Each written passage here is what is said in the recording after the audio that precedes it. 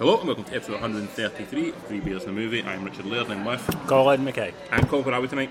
In the Raven.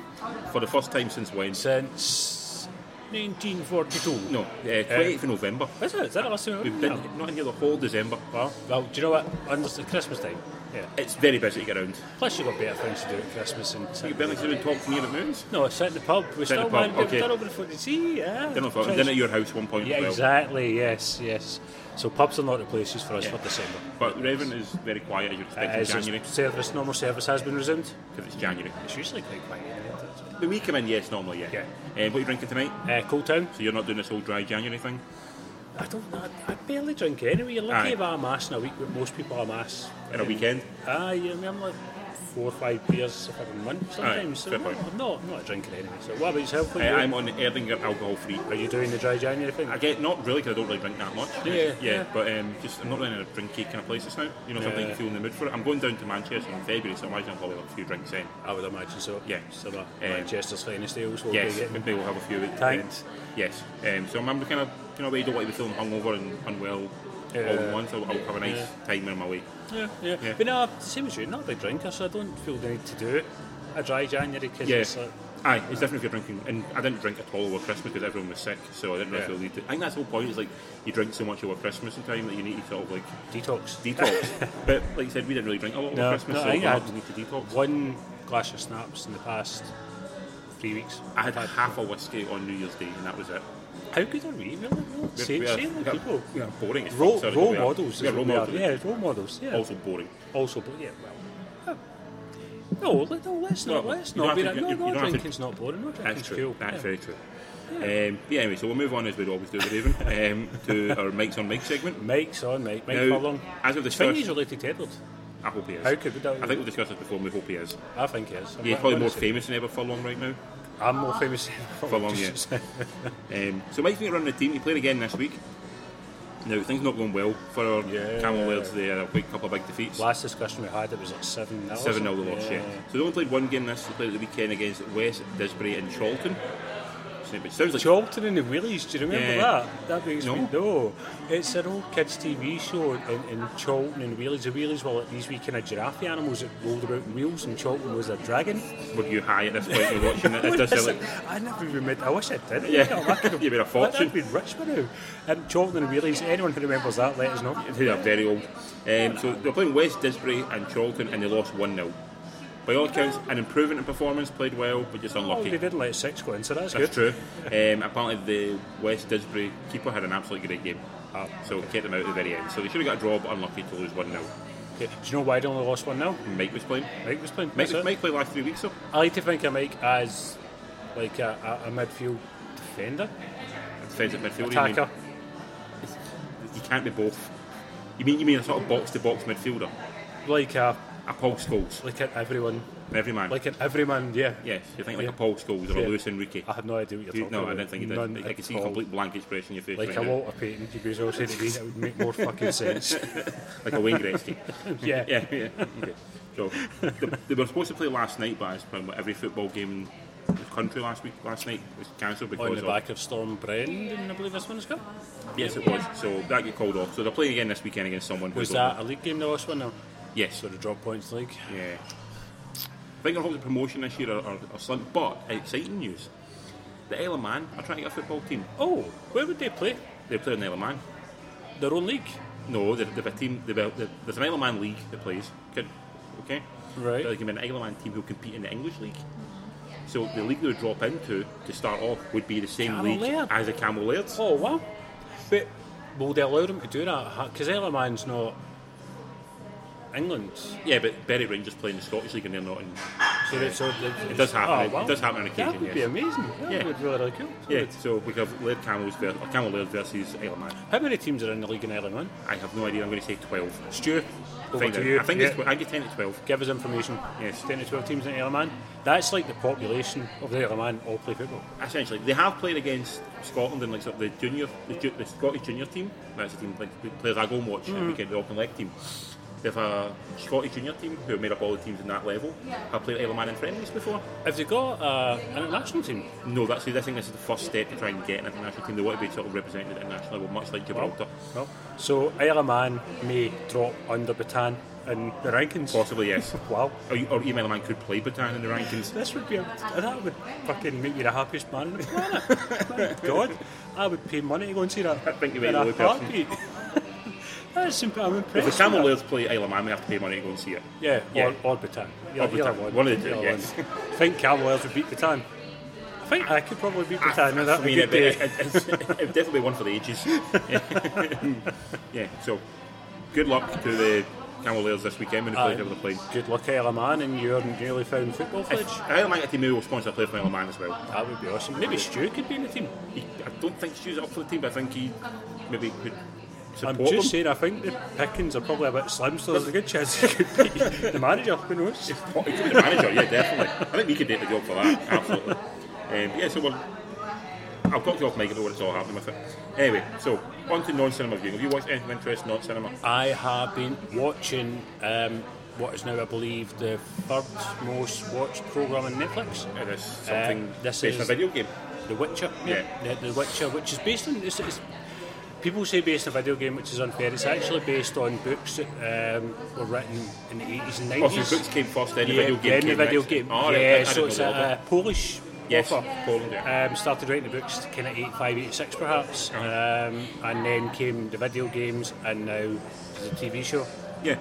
And I dare say there's going to be another one, and eventually there'll be a big budget film at some point based on the success of the show so far.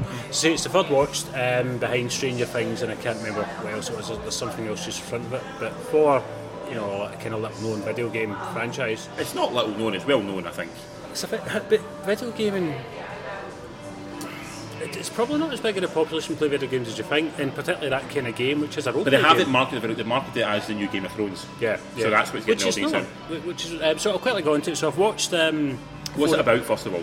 So it's set in a kind of unspecified part of the world, much like kind of Warcraft and stuff like that. You don't really know what it is, and it's basically about this Witcher who is like an augmented human who goes about slaying monsters. Okay. And it's pretty much his adventures. Okay. Which happen to run parallel with two other kind of people. So you've got these three kind of stories leading up to one singular story. All right, so okay. In a nutshell, that's pretty much it. What it does, and I've read this a lot as well as finding it firsthand, is it confuses the hell out of you because the structure and the narrative isn't obvious. Okay. And quite a lot you're watching it going, I don't really understand what happens here. I've not watched it, I've heard you need to have some knowledge of the source material in order to get a early episode you understand the It would enhance it and probably give you a better clue. By the fourth episode, which I kind of watched 2 nights ago, it does pull it together. But to be confused for essentially 3 hours of TV that's a lot. Is a bit worrying. Yeah. It's not pulling you in at that point, because at that point you just say, well, I'll watch something else. Yeah, because you're genuinely, I don't know if I want to stick with this. I'm glad that I did, because as I say, it is starting to kind of, it's kind of narrowing down. I know what everything meant before, but it is worrying that it takes that long. And I think with the amount of feedback I've heard on that, the second season, I think they'll probably strip right back and make it a lot more linear. In terms of good cast, it's got Henry Cavill's in it. He plays the Witcher. And by all accounts, he pushed for it because he's a massive gamer fan. Apparently, he loves this game, fan, and he really, because I think there was like kind of 32 in the kind of running for it, and he beat them all off. Yeah, so good on him. And he does own the role. Yeah, to be fair, he's got a lot of shit to work with. Some of the dialogue is, make you shit your pants. It's really, really poor dialogue, some of it. But, he kind of does it with the way it's intended. He has fun with it, and he's playing the video game character quite well. Okay. Do you know what I mean? He's believable, and he's having fun with it. You can see that. Anybody else of note in it? No. Not really? No one at all. No one that I really noticed. No. Okay. It seems to be, you're just kind of reading the credits at the end, there seems to be a lot of kind of European influence. I think it's shot in Croatia or something. Yeah, and you can see that. Action sequences are fantastically handled. Okay. That makes Game of Thrones murders look tame. Okay, They really kind of go gusto with it, the blood and guts. CGI is all over the place. Good at times, terrible at times. When it's bad, it's laughably bad, but when it's good, it's good. I think the practicals... I found that with Game of Thrones as well. There's some bits of Game of Thrones where it is laughably bad. This is much, much worse, but I think the practical's good, the CGI isn't. Okay. I think that's what it is. And there's no exposition at all. Do you know what I mean? That's the problem. Is they'll talk about things and you're like, I don't know. I mean, is it meant to mean something? Yeah. And they expect you to know that, and you're like, but I don't know what that means. I don't understand. And there's a point in it where the singing Bard sings about how he's singing the exposition, and you're like, Jesus Christ, that's fucking lazy. It kind of shows you the genius of something like, say, the Lord of the Rings, like the movies, where people might not like the movie, some of them, but if you watch it, even if you're a completely non-fan, you can follow that world almost instantly. And it's fleshed out. It's fleshed out, and it's well done, whereas this seems to like almost expecting the audience to come to it with a knowledge, which is silly. Yeah, I mean, I've still got 3 episodes to go, and I say it is starting to kind of, the penny's slowly but surely dropping. So I'm hoping by the end, that it's got me enough that I want to see the second season. But have you read the books? No, I've not played the game. I've seen it being played. I know of the game and stuff like that, so I'm quite familiar with the kind of character and whatnot. But I would say it's worth watching for Cavill's performance alone, because he does give it a lot of heart and soul, and he gives it everything he's got. And Cavill's he's got a charisma. He has definitely, definitely. And there's a lot of the same kind of looks that he does as Superman you see in here. Do you know what I mean? Mission Impossible, good Mission Impossible as well. He's in that as well, yeah. So it's worth watching just for him. And I think, as I say, watch it, stick with it to episode 4, and it will open up for you. I think you'll enjoy it. Reviews I've heard so far have been quite weird. I mean, people have been kind of giving it a lot of kudos and enjoying it. Other people have been very scathing on it. It seems to be swinging quite dramatically, one way or the other. People forget it is ultimately, regardless of the budget and the cast, it's a fantasy. Do you know what I mean? And fantasy is always, it's got a limited audience anyway. Yeah, but I always feel like the show that's proclaiming itself to be the next Game of Thrones. I don't know why they've done that. Sort of hiding to nothing, because everyone wants that show. They need, now Game of Thrones has left that, it's a vacuum there of that type of fantasy show, and they want to fill it with something. And this is obviously the one that they're trying to pushing. This is the first one in through the gate, trying to be the next one. Which is a shame, because people will go in expecting Game of Thrones, and they're going to be like, this is not Game of Thrones. And they've just not pushed it on as that. It'll probably get a bit more respect and staying power for it, possibly. But yeah, I'm enjoying it. Okay. Anything else of interest you've watched? Anything else of interest? Quickly, got in trouble from Lorraine because I never brought these up over the last couple of podcasts. So over Christmas, I watched It's a Wonderful Life. Okay, did you enjoy it? Fuck yes. Okay. I'm mind blown that I have not seen this movie until you're 47 years old, and that's me just watching it. I'm 48, one of the two, something like that. And that's me just watching it. And I see why it's hailed as the greatest Christmas movie of all time. I get it. Yeah. Completely. It just absorbs you, and it's just so warm and it's fuzzy. It's a warm, hug movie. Brilliant. And it gives you a whole new respect for James Stewart. I'm going to put it there. Well, I know because of that podcast. What? Was that the No, it wasn't Jimmy Stewart, that one. Was it not? Right. I don't think Jimmy Stewart's a good actor. I think he's... Not in this, anyway. It's a great film, but he's not a great actor. I think he does every man really well. I think he's got a naturalism about him. Like, he doesn't seem forced ever. He doesn't look like he's acting, I don't think. I think he comes across... Do you think so? Yeah, especially seeing he's getting the suitcase. That felt really sort of like they went big. Yeah. Like, go big, Jimmy. I just think he does... He's just so effortless, natural. He's just... He is effortless, I do. Yeah, I think he's just got it. It's like you see people acting him, and you see him, it's like, this is a believable... That's someone you would believe that you could talk to, you know what I mean? I could sit down and work and he'd be there. I feel that about any acting from the 40s and 50s, it feels very... It's from a certain Hollywood style of, like, sort of the studio style. I think so. It feels big.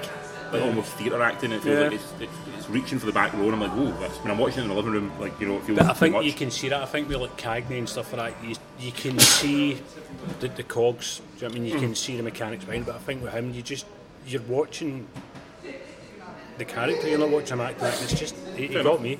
Okay, so hot take from Colin. Colin has liked Wonderful Life and says it's a good film. Damn good. And the other one that we watched over Christmas was a film called Jack and Sarah. This is Richard D. Grant and Samantha Mathis. Yes. which Lorraine has been badgering me to watch for a long, She's got a long crush on time. Richard E. Grant, hasn't she? She likes him a lot, yeah. The premise of this film is Richard E. Grant, wife, partner, is about to have a baby. She has a baby, she dies. He's left with a baby. Yeah. He's in a slump, he doesn't want to. Samantha Mathis comes in to help him look after the baby, and They fall in love. yeah, I thought it was sad as fuck. Yeah. Like grim. I mean, she kind of was making it out like, it's funny and it's light-hearted and quite humorous, and it Also, you're depressed. thinking this is a kid who's lost his mother. It depressed the fuck out of me. Yeah. I was really sad after I watched it, and I berated her. I said, "Don't make me watch that again? Do not do that." It was a well-made film. I think Richard E. Grant, he can act. Got charm, yeah, I've definitely. always had a wee crush on Samantha Mathis for enough. way back in the Mario days when she was Princess Daisy in the Super Mario Bros. Yeah, Broken Arrow stuff like that. So I've always had Like a in thing Broken for, Arrow, yes. for Mathis. And it wasn't a bad film. It just wasn't the film I was expecting. You were expecting Three Men and a Baby, weren't you? Yeah. And I got, fucking dying wives and depression, and by the end, it was a proper slog for me. I was like, oh my god, I need to go. I ended up putting on fucking black books to cheer myself up. Yes, you afterwards. makes me happy. So good film. Just don't go in expecting, a comedy. It is not Three Men and a Baby here. Yeah. So there you go. I've mentioned it. Fair enough. Yeah. That's you. me, I'm afraid. Like, pretty much all I've watched over the past month is what I've said. Yeah, well, talk then. So I watched one at home called Hail Satan. Oh, Which is on Netflix. is this an animated one? No, it's a documentary. Right. Okay, you're going to watch it on Netflix. It's a good documentary. It's all about set in America. It's this guy who essentially started up the Church of Satan. Okay, he doesn't believe in Satan essentially, but what he does believe in is that America should not be a secular country, or it shouldn't be a country. The idea that America was set up as a church and state should be separate, right? But Right. a lot of the government houses and government sort of buildings have like stuff on site that say like under God and for God and all Like that a kind of- co-op, for example. Example, yeah. So they shouldn't be pushing one God over another God. His idea is saying like, well, if you want to put a statue of the Ten Commandments there, which this house, I think it's in Arkansas or Mississippi, definitely one of the southern states has. He goes, well, if you want that, I want a statue of Beelzebub put in this courthouse as well. But surely the good and evil's got to come into that, because God's a lovely person, Lucifer's a cunt. Surely that's an element of why we don't have statues of Lucifer. But his point in it is the idea that you should be allowed to choose. He uses this Church of Satan to do good things as well, so they do like litter picking up and stuff like that, and they do only good things in the community. I don't think Satan's going to condone this. But the whole point is it's just a figurehead. It's not actually what the actions are better than what the figurehead is. This is nuts. It's nuts. It's brilliant. It's got a real kind of sort of vibe of like what we do in the shadows to it. But Is real. it done tongue in cheek, or is it a deadpan? It's deadpan, but you get why he's doing it. He understands what he's doing and why he's doing it, and everyone involved in it knows why they're doing it and what the purpose of it is. Well, But it's just this idea of like, well, they become together as a group. They all do really good things, but just the idea of these sort of really religious and the amount that the religious right will push against it. And the idea like we can't have that there because it's why is your religious icon not valid? Mine isn't. because yours is an evil Well bastard then that why kills not have? babies. His point is then, well, if you're going to have that, why not have one of Muhammad or one of Buddha or one of whoever? They're not Western religions. But the religions, the point is, the religion people follow in that country, and if the country's supposed to be completely non-secular and have no religion for the country, then they can't push one, which is what they are doing. They're pushing one religion. I would spend 5 minutes talking to this person and walk away just frustrated and angry. I It's really would. It's a really interesting, funny, well done documentary. Does he sell it to you? Or do Yeah, you totally, think yeah. all the way through this man's a bam? The best thing about it is he starts supporting a political candidate from the Republican Party, who then has to try and come out and basically come out against the Church of Satan. And just to see a Republican candidate standing going like, I am not for the promotion of the Church Oh of my Satan. god. This is nuts, but Yeah. but it just fundamentally comes down to Satan's bad. That's where the that. conversation should end. But Do you know what I mean? he has Why one- can't I have a statue of Satan? It's bad. Well, Go home. his point is like, well, Satan's not real. You say it's not real, so God's not real. So why can't you put a Satan in there? It's just a figure. It's nothing else. But it is real to people that are religious. Believe in it, yes. Yeah, but then yeah. that if they don't allow it, that's them pushing this one religion. Yeah, And they should be doing that. As part of the Constitution, part of the actual Constitution of America, they should not be pushing one religion. They shouldn't have kids in schools saying anything. you can't put old Nick in a pedestal. You can't do that. can't. No. What's even more great about it is there's a bit in the film you find out like there's these like 10 Commandment tablets right in all these state houses across the south of the southern states, and the whole idea is like this is like sort of so important to be for America to have these, and it shows you like the 10 Commandments of life and blah blah blah blah. And you find out the reason why they've all got them in these state houses is because when they made the film 10 Commandments back in the 1940s, they just basically made these plastic castles and just gave them out to all these state houses. And they'll put them up, in these places thinking it's some like important thing, and the video footage of like Charlton Heston unveiling these things. It's basically just a it's Hollywood movie prop. Uh-huh. Yeah, used to like that. Yeah. So I'm going to go back, rewind a wee bit. Does he believe in Satan? No.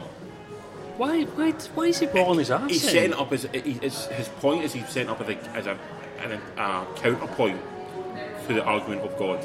But if he gives a fuck that much, why not be more constructive? And as you say, because if you make it for anything else, then it's not going to get the publicity. Satan gets publicity. When you see something on the side of the road that this road is cleaned by the Church of Satan, that gets more publicity than saying this church was cleaned by someone else. This guy sounds like somebody I would honestly hate. I didn't enjoy it. Watch it, it's really good. It's really enjoyable. Okay. It's on Netflix. It's very funny. You watched some fucked up shit. I heard about it, someone was talking about it on another podcast, and I heard that it's really funny, and it's like a real What We Do in the Shadows vibe to it, like sort of that kind of messed up silliness of it. Okay. So watch it, it's very funny. I'll watch it because it's silly, but I'm going to get frustrated. You probably will be, and you might unfortunately disagree with the guy. Yeah. I personally think what he's doing is right. I think what he's doing makes a total sense, especially when they're banning him, but they won't ban handguns or something. What's doing more damage right now? The Church of Satan, which is cleaning up houses and schools and educating people, or handguns. Satan makes you pull the trigger. Yeah. Anyway. So if next time I'm in work I see a statue of Satan, I'm going to blame you. But I can't. But in Britain has always been a Protestant country, or one time it's a Catholic Protestant country. So there is something. Britain's never come out on one side or the other. Well, Britain's never said it's not. For one, Britain is one. Britain has got a national religion. It's got the Church of England. Christianity, but it's a Christianity. But so is America. America hasn't got religion. It's became the religion, but it's not. But the biggest immigrants are Irish, Scottish. But it's not anymore. You've got Latin Americans. You've got people from India, people from Japan. American Indians never had Christianity. It was forced upon them. No, I think this is nonsense, man. I think this guy's at it. No, I like it. Fucking at it. Okay, watch it. Okay. Watch it and we'll talk about it next week. Anyway, we will move on to some cinema viewings now. So the one we're going to talk about now, we talked briefly about it last week because you saw it and I hadn't seen it.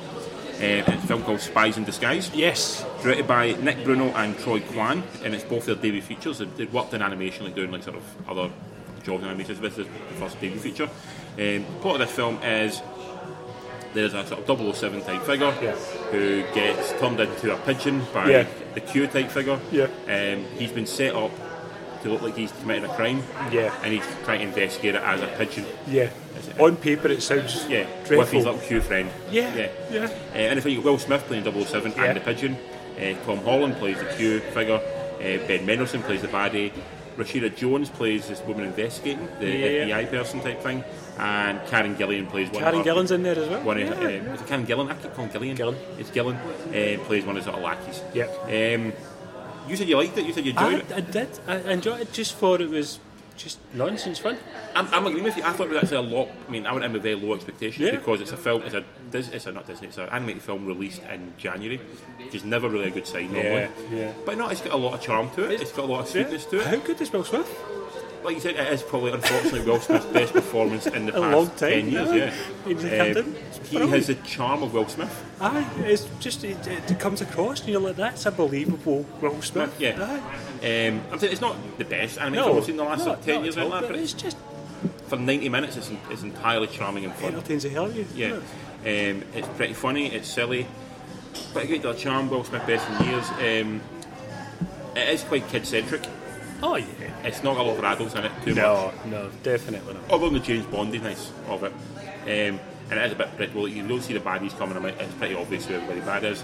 But no, I thought it was a lovely, well done film. You just come in and you're like, I'm happy to give you my money for that. No hassle at all. And I thought the animation was nice. It didn't go too intricate. But enough in it that felt like it was quite simple. But you know what I mean? It was quite stylised. But not like kind of manga. Do you know what I mean? Just kind of stylised, square. A lot of sharp lines. Which worked for it.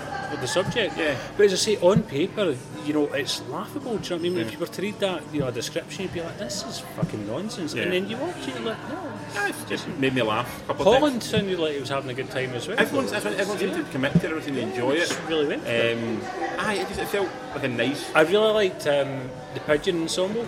They were quite funny. The side characters, the kind of one with the weird eyes. The one with the kind of thing in its neck and stuff. I mean, they were really kind of charming as well. And I think it's like if you're a parent taking your kids to see that film, you'd be probably okay with letting them see it. To like, that's money well spent for them. Definitely, it's good. It's a that's the thing. Family film. It's It's one that you'll enjoy. The kids will like as well. Do you know what I mean? Whereas I feel like we're saying Frozen 2, it's like the kids, adults not so much. So it's nice to see one that it is a family film. Aye, you can imagine it being on now over like a bank holiday sort of thing. Absolutely. I'm glad you enjoyed it. I didn't love it, but I started going, I'm enjoying this more than I thought I would. I gave it 7 out of 10. What would you? 6. So average 6.5. There you go. Totally fine. Next one is one on Netflix. So I don't think you've seen this one. It's called The Two Popes. I mention it because Oscar got announced and the two gentlemen involved in this got Oscars, and also really got a chance to watch it recently. So directed by Fernando Meirelles, who did The Constant Gardener and also City of God. Right, Constant Gardener. I've not seen it. I've got it on my pile. I've got a pile that Lorraine's gave me saying you must watch these films. It's in there. Very good. City of God also find that very good as well. It's the one with Clive Owen. No. Is that a man am I thinking of? City of God's that a Brazilian one? Yes. Seen that. Really good. It's really good. There's a sequel to that as well. City something else. There's 2 of them. Yes, so I can't remember. Actually on a TV show as well. It did it. The plot of this film is essentially it's Pope Francis, and before he was Pope Francis, and Pope Benedict when he was Pope, in sort of discussion because Pope Francis, when he was like just a cardinal, wants to leave the priesthood and wants to just become like just a normal priest rather than being anything sort of higher. Sorry, are these real popes? Yes, real popes, yes. And essentially the other Pope, Benedict, is sort of talking to him and it becomes clear that he wants to leave the popedom. Right. And he's wanting to hand it over to this guy. Right. And it's the two of them sort of, they're juxtaposed, they're theologically opposed to each other in many ways. They believe in very different things. Yeah. And it's sort of seeing how these two guys find some sort of common ground or even understanding with each other and ultimately begin to like each other. And you also get to see a sort of background to the man who become Pope Francis and where he came from and how he's portrayed now and how he's different from what you try to think he is. I'm bored, sir. You are bored, yeah. So anything, you got Anthony Hopkins playing Pope Benedict. Right, that's better. Jonathan Pryce playing Pope Francis. So big chops. Big Yeah, house, yeah. Man. And you get a guy called Juan Manjun playing young Pope Francis. He's in a film called Focus a couple of years ago. Yeah, I remember that. Yeah. Like you do sound bored. I understand why. Because it's essentially two guys talking for literally 2 hours. Right. Not always in the same room. There is sort of moving around, and you do see other elements of it. But essentially, it's a very talky film. They're talking for a lot of the movie, and they're talking to each other about stuff that's sort of quite theological and quite deep. Yeah. But because you've got Anthony Hopkins and Jonathan Pryce doing it, you've got two great actors acting against each other, which is something that's really always nice. It's always see. good, yeah. Yeah, you've seen. No one's they're not trying to upstage each other, which is always good. They're allowing each other to have their moment and to breathe, but they're playing the role very, very well. What I really liked about it is it makes a point of how you're allowed to change opinion and change your viewpoint. Yeah. Which, in the world right now, it seems like people get very entrenched in what they believe. Yeah. And Jesus. And they will not be proven wrong. And even if they are proven wrong, that will just make them almost dig in deeper, yeah, and sort of double down on what they believe. Yeah. Flat earthers. Not even flat earthers, political people. Yeah. If you believe something, you believe their opinion is fact, and that's a dangerous place to be. You should be always open to understanding other elements. Yeah. And in this film, you get if you know anything about the Pope, it's now Pope Francis seems very liberal Pope by Pope standards. He believes in sort of he's not pushing for it, but he's kind of hitting that homosexuality is not a sin.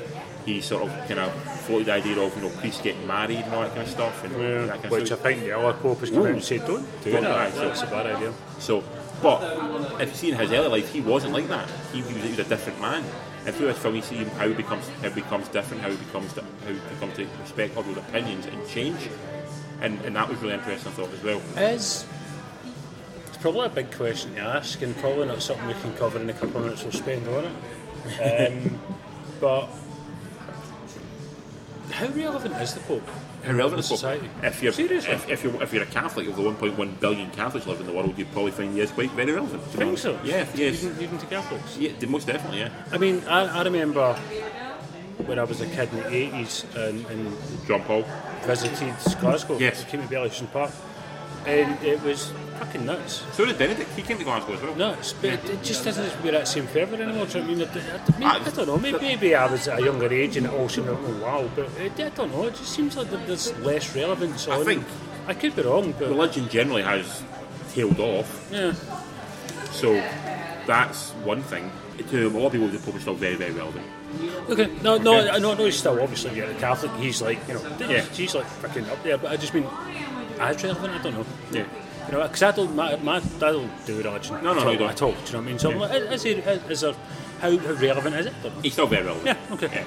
Yeah. As a man who's raised Catholic and has been, he's still his word is law. Kinda, yeah. But also, what I like about the film as well is it shows how friendship can come up in people who are opposed, you know, and find that ground between you. How does one become Pope?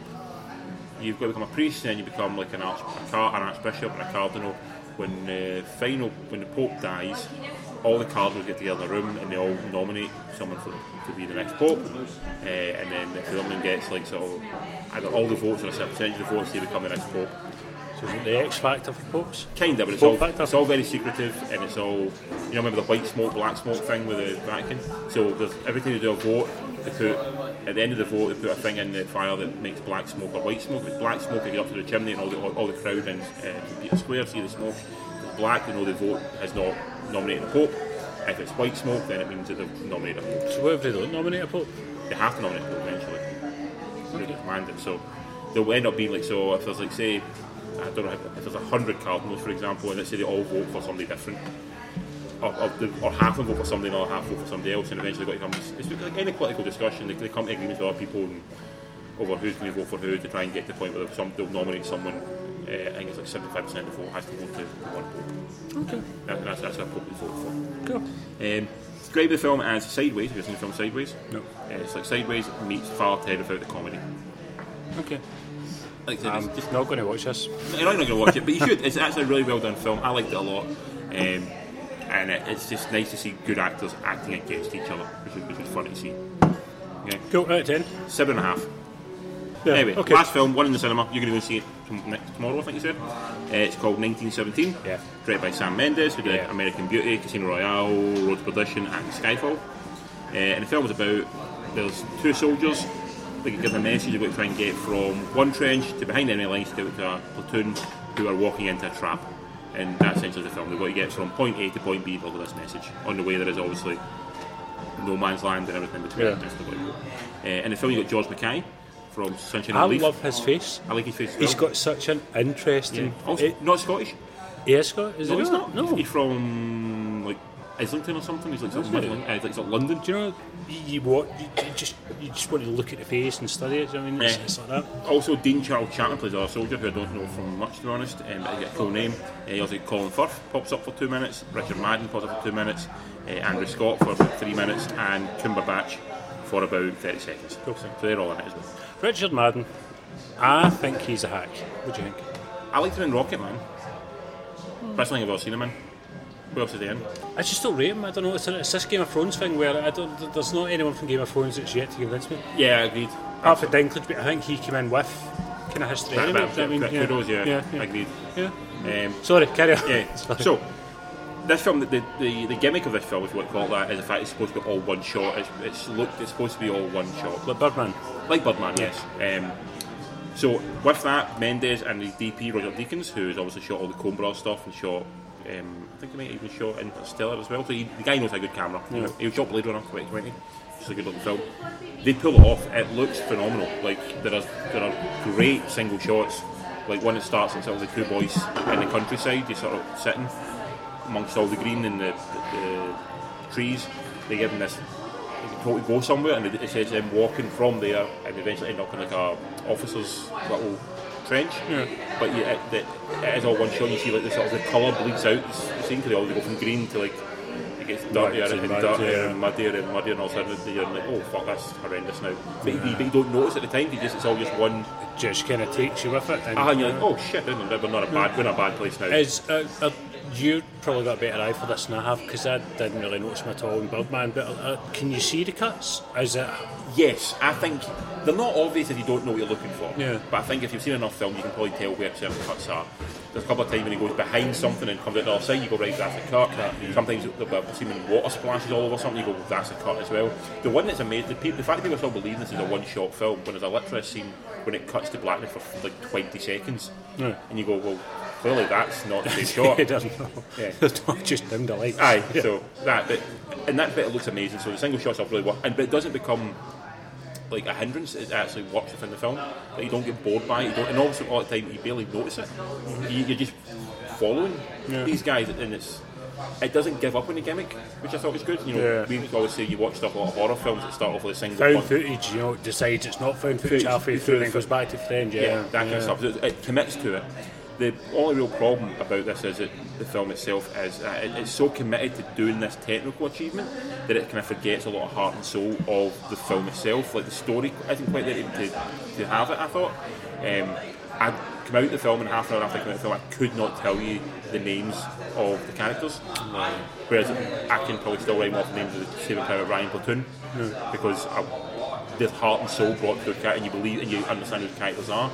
It tries to inject some sort of heart into it almost in the final 3 or 4 shots, but by that point I'm like, well, it's too late. Yeah, kind of 90 minutes in, you've lost me. Yeah. But what's there is and also see it on we saw it on a big massive super screen.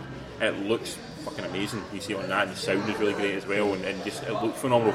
But I just wish it had focused so much on the technical aspects. How's the performances of the two leads? All very good, but kind of forgettable in the same way. Yeah. You know, they have a lot on them because they've got to like hit their marks, and you can see mistakes there, like when someone falls, and you go, I don't think you're meant to fall there. That looks fake, or not fake. That looks real, and I try to. So it's all very committed, and they're all very, very good in it. But also, you could have had any good actor in that role.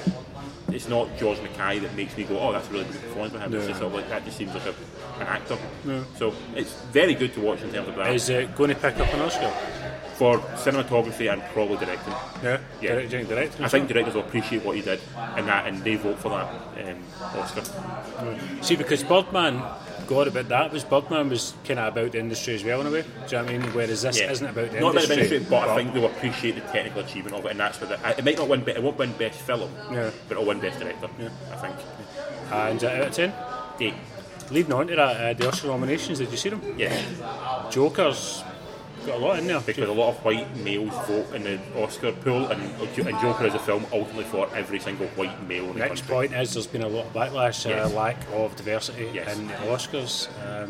But that's just I mean, I always think you should nominate a film based on not based on who wrote it, who directed it, who's in it. If it's a good film, it's good regardless of who's in it. Yeah. But there is also a thought of there are films that were very good last year that have been completely snubbed. Like Booksmart, for example, got completely snubbed because a woman directed it. There's been a couple of ones I remember seeing it and going like, well, they were actually very, very good. And like they put Margot Robbie up in a role again. She's playing a blonde bombshell and Bombshell. You're going, well, Margot Robbie's done that fucking 100 times. Whereas the girl from Us, whose name I'm now forgetting, Lupita Nyong'o, that's a fucking performance. It takes a lot of craft and effort to put that performance through, and she's been completely ignored when she should be in the. She wasn't even in the conversation. But then habitually they would ignore the horror genre like us as well. They will, yeah. So there is arguments, I think. Yeah, if every person says it's Oscar's so white, they've always got a comeback as to why this person. You go, oh well, comedy's never voted for, horror's never voted for, and people make films specifically to appeal to Oscar. You know, they make. But then it's why isn't horror voted for? Good horror's good horror, regardless. You know, I think Rebecca Ferguson should get up for it for Doctor Sleep, but no one looked at her. I don't know that it's getting panned by critics. It's not a well-received movie at all. I fucking loved that. I was the same. I really enjoyed it, but apparently it's got panned, which I was genuinely surprised when I was reading about it. I was like, why is it not getting any more love? Anyway, next week's films. What's out next week? We've got Bad Boys for Life. I know, that's my reaction to it as well. So, yeah. You seen the trailer? Yes. Did you laugh? No. Did you snigger? No. Did you squirm uncomfortably? I felt like I was watching my dad do something. It felt like it's like, How weird does Martin Lawrence look? He looks like a hamster, doesn't he? He looks like Martin. It looks like someone's trying to draw Martin Lawrence and doesn't really know what Martin Lawrence looks like. It looks like Martin Lawrence has been stung by bees and he's allergic to bees. He is. Martin Lawrence is delighted this film's come along, you know. Plus, they've got another one planned already. They've lined up the next one already. As soon as we're big hit then? No idea, but it's in the pipelines. It's pretty much a guarantee that they're doing Bad Boys 4. Right, well, I've got that lined up for Tuesday night. Tuesday night. Also out is Bombshell. All about the Roger Ailes, sort of Me Too stuff. Who's in that? Margot Robbie, Nicole Kidman, Charlize Theron, and John Lithgow. John Lithgow. Yeah, that's some looks good acting range there. Yeah, Just Mercy is out as well. I can't stand it. You don't like Jamie Foxx, I know this. And the other guy as well. I don't think I was decided. No, I like him. The boy for Rocky with no chin. Oh, do you not like him? I think he's awful. Really? He's no chin. Even in Black Panther? Just go with the Jamie Foxx thing, not the other thing. It can make you sound crazy when you go with the other thing. I'm pretty sure I'm not the only person. Yes, you are. I've never heard anyone make that complaint before. Also, is a new Terrence Malick film. Oh my god. A Hidden Life. So this is 100 years later, he's made a second film. Terrence Malick's doing a film every 3 years right now. Terrence Malick is prolific. That's pretty good going for it. Yeah, in terms of movie making. What's this one about? No idea. Even after watched it, you'd probably go, I don't really know. But it's 3 hours long. I'm going to see it on Tuesday. I cannot wait. Cool. And hopefully it's been me in the cinema. Who's in it? I genuinely don't know. I just saw Terrence Malick, new film, good fuck him there. I'm going to go and see it. I don't know what it's about. I've seen 3 Terrence Malick films in the cinema, I think, and every time I saw them in the cinema, I've been the only person in the cinema watching them. So I like that. Also, it's Waves, which looks quite interesting. It's got the boy from Manchester by the Sea. I'm blanking on his name right now. And it's all about our family growing up in, I think, South Florida or South California, like sort of negotiating the race issues there. Yeah. And on a weird side note, talk about Waves and the boy from whatever you said, Manchester by the Sea, who isn't Casey Affleck. Have you seen the trailer for Morbius? It's got Jared Leto, who looks like Casey Affleck in it. It has. It's also got Michael Keaton in it as well. Right. Yeah, that was a wee... Oh, fuck. Because I thought they were two separate universes, but apparently they're purely... Have you seen the trailer? No. Do you know what? Yeah. I'm not watching trailers. It doesn't give you much. It's Morbius. For goodness sake, watch a fucking trailer. No, you are not watching a film based on a man's chin. I can choose not to watch trailers. I'm much more justified. Dude, look this shit up, man. You Google that shit and you'll see Right, tell me where to find us. In the Raven right now. Yeah. 3 Beers in the Movie at Gmail, Instagram, Facebook, and all the usual places, Twitter. So like us, love us. Tell us what you think about Michael's chin. That's the hot topic this week is Michael B. Jordan's ingress chin. I've been Colin, you've been Richard. 3 Beers in a Movie.